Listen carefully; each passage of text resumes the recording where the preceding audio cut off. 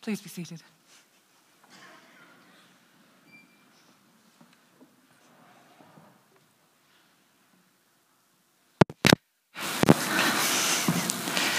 Let's pray. God, we thank you that we are walking in your light.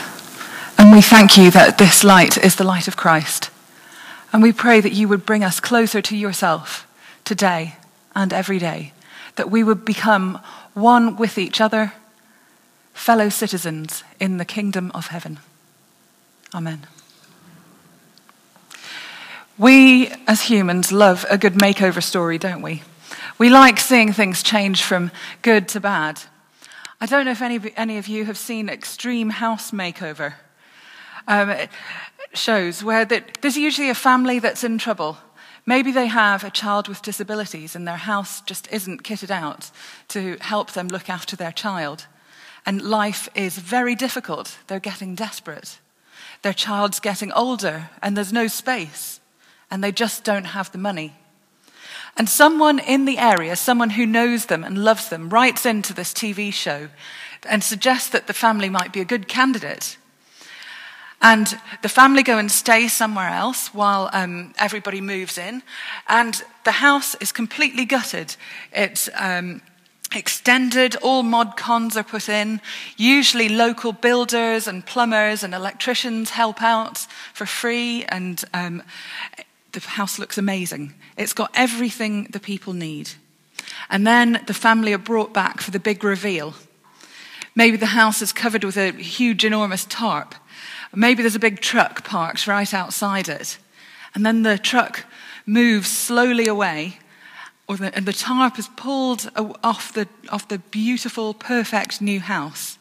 And their lives are changed. It's wonderful. Everyone cries and it feels amazing. And we never usually find out what happens later. The need for change is hardwired into us humans. We can all sense that there is something else out there, something else that if only we could touch it, if only we could understand it, then we would be happy and fulfilled. I'm always reminded of people on shows like The X Factor, which I hate so badly. When they're asked, when they're queuing up for hours and hours, when they're asked, how will this show change your life? Or what will happen if Simon Cowell says yes and you can go on to the next stage? They say, my life will be totally changed. This is what I've been waiting for all my life. Everything will be different. And we all know that's not true, and they probably can't sing, and Simon Cowell is from a very dark place anyway, but we'll draw a veil over that. He is not God. He does not have power to change people, but we seem to think that other people can do that for us. In the letter of Ephesians, we hear that something has already changed. Paul is writing this letter to the church in Ephesians, which you probably heard last week, but I wasn't here, so I'm going to say it again. And for once, he isn't actually having a go at the church for something in particular. This letter is about encouragement. I mean, when I say having a go, I can see your face, Michael. I mean that normally Paul's letters are addressed at a specific problem, and he really wants to talk about that specific thing. And sometimes he gets quite irritated about it. See Galatians. It's hilarious. But this is all about the encouragement. And many think that the letter of Ephesians is actually a circular letter which would have been sent around to all different churches, which most of Paul's letters were anyway, which is why we have them. But and so it would have been passed on and copied, and Paul is encouraging the church and saying that God thinks you are wonderful, reminding them of the wonderful cosmic way that Christ has changed all of our lives. Christ has changed absolutely everything. And just to remind us about the actual town of Ephesus, Ephesus was no one-horse town with chickens scratching in the main street. It was a big place. It was a rich, important place. It was a cosmopolitan place where people knew how the world worked. There would have been people from all over the Roman world there. There were a lot of Roman buildings in Ephesus, including a big theatre, a circus, and lots of municipal buildings. There would have been a strong army presence as well. There was a lot of manufacturing going on. Gosh, is this beginning to feel quite familiar? It's not a million miles away from where we are now, in some ways. Cosmopolitan, army nearby, lots going on, near to real centres of industry. There was religious tolerance up to a point. And of course, the main religion in Ephesus was the worship of Diana or Artemis. And there had been a little incident between Paul and some of the local builders and silversmiths who were worried that Jesus would put them out of business when he first visited. Check it out in Acts chapter 19.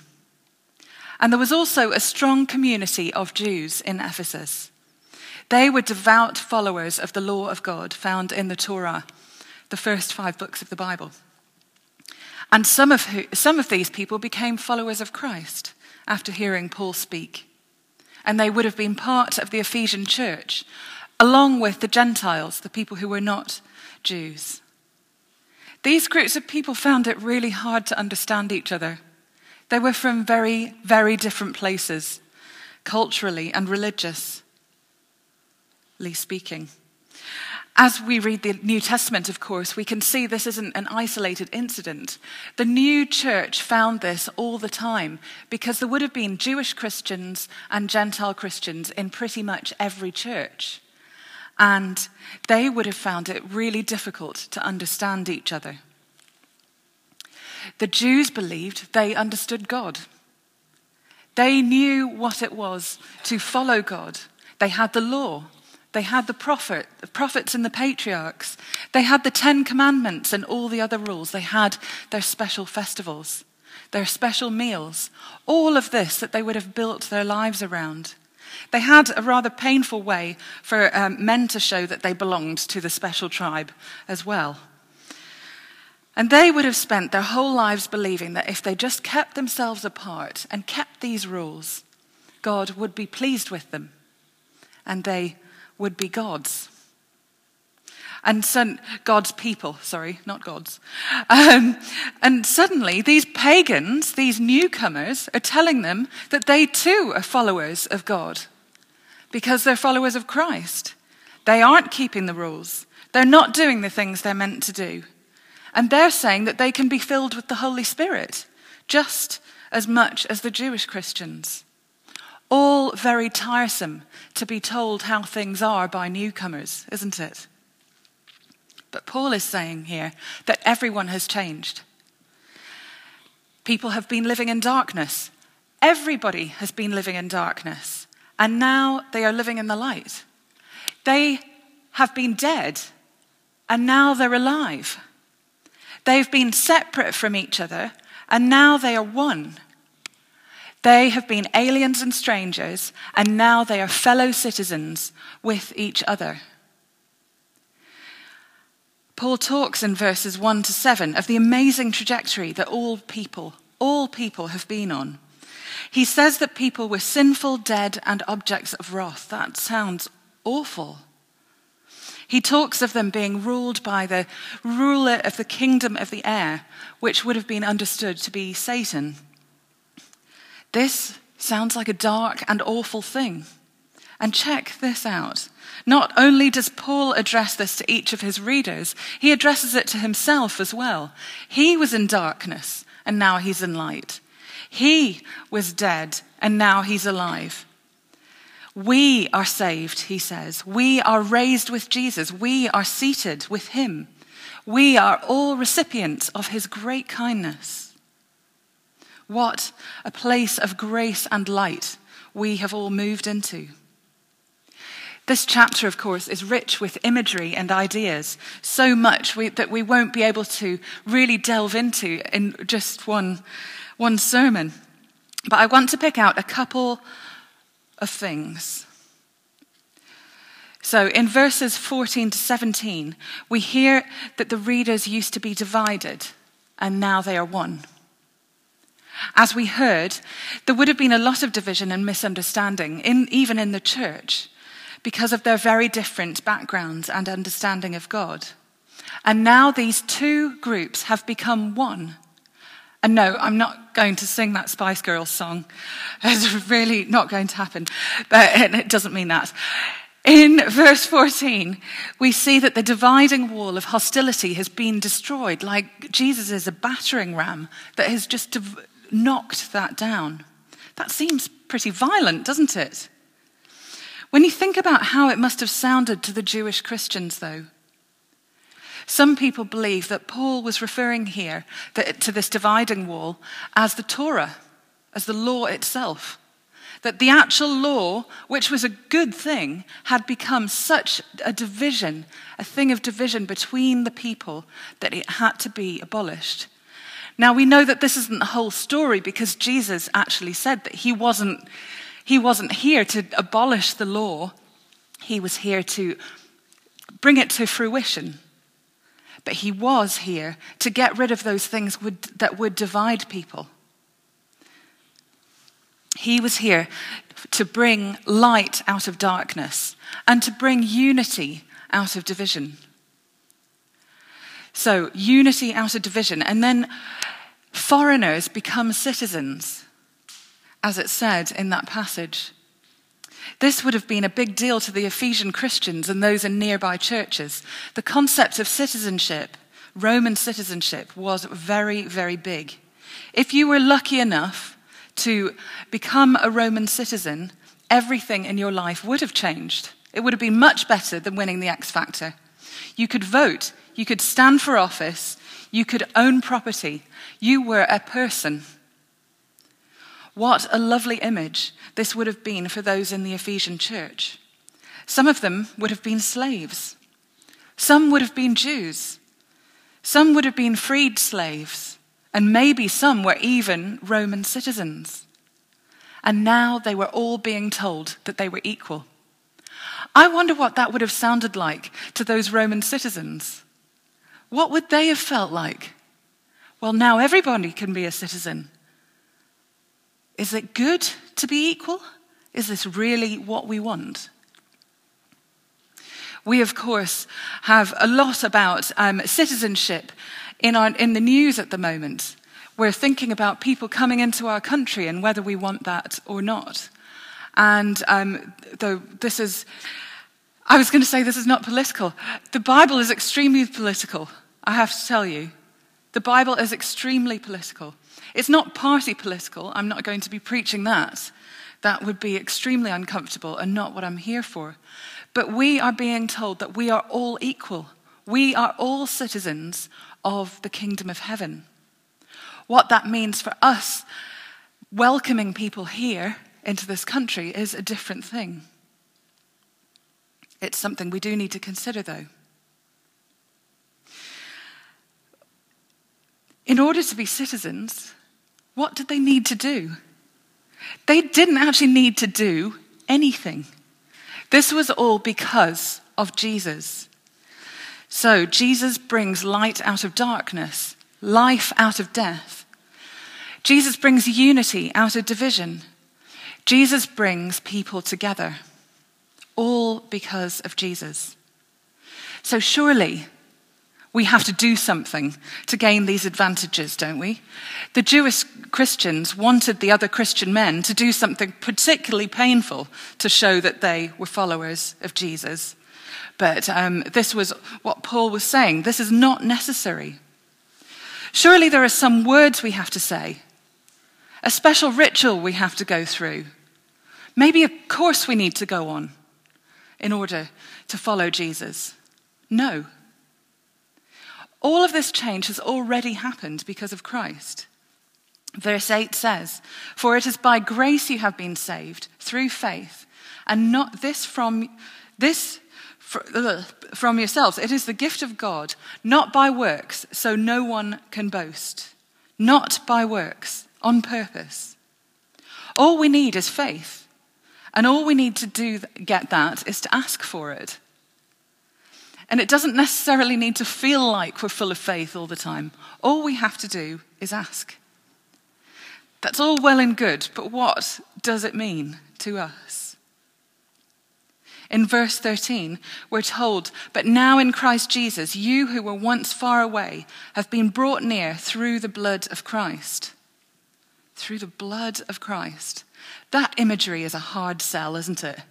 It really is. I sometimes cringe a little at some of those old hymns when there are people around me that I know are not really church people that talk about getting soaked in the blood of Jesus Christ. It's a bit like a horror film, like Carrie on prom night, or goodness knows how many horrible movies. Yeah, let's all get washed in the blood of Jesus. What are you on about, Paul? It is very odd. But he meant to shock.